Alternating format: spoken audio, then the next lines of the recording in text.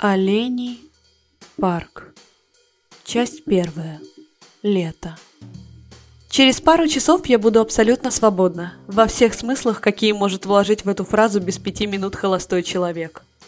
Я бросила придирчивый взгляд в зеркало. Определенно, загипсованная рука не добавляла изящества, но надежда на то, что ультракороткая длина ярко-желтого платья съест все недостатки, немного теплилась. Несмотря на перелом, в остальном я оставалась все такой же хорошенькой.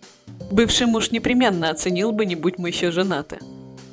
Сейчас я уже не могу вспомнить, почему когда-то была с этим человеком, а тем более вышла за него замуж. Но день, когда решила развестись, никогда не забуду. Плохое помнить проще, чем хорошее.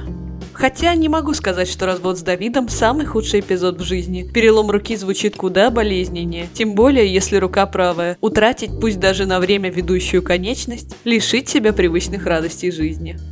Давид поддерживал атмосферу принужденного веселья в ЗАГСе, насколько это было возможно. Он поджимал нижнюю челюсть, и от этого его заостренные скулы сильнее проступали на лице, рискуя вспороть кожу. Мужчина холодной красоты с таким же холодным обаянием.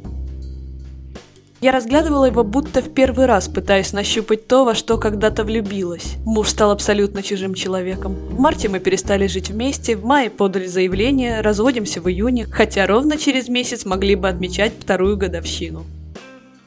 «Это ведь ты хотела развода», — утвердительно произнес Давид.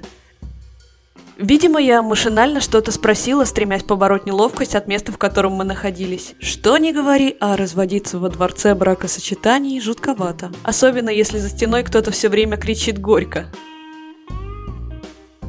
Покончив с формальностями, мы вышли на трамвайную остановку. Я провожала своего, теперь уже официально бывшего, в последний путь. Забегая вперед, скажу, что мы больше никогда не встретимся. В этом неоспоримое преимущество больших городов над маленькими. Вот и все. Мы больше не увидимся. Мне больше нечего сказать ему, хотя вроде бы и надо. Люди разводятся для того, чтобы больше не видеться. Мы неловко обнялись в последний раз. Трамвайный вагон навсегда унес остатки того, что когда-то можно было назвать моей семьей. Я стряхнула с себя наваждение и спустилась в метро.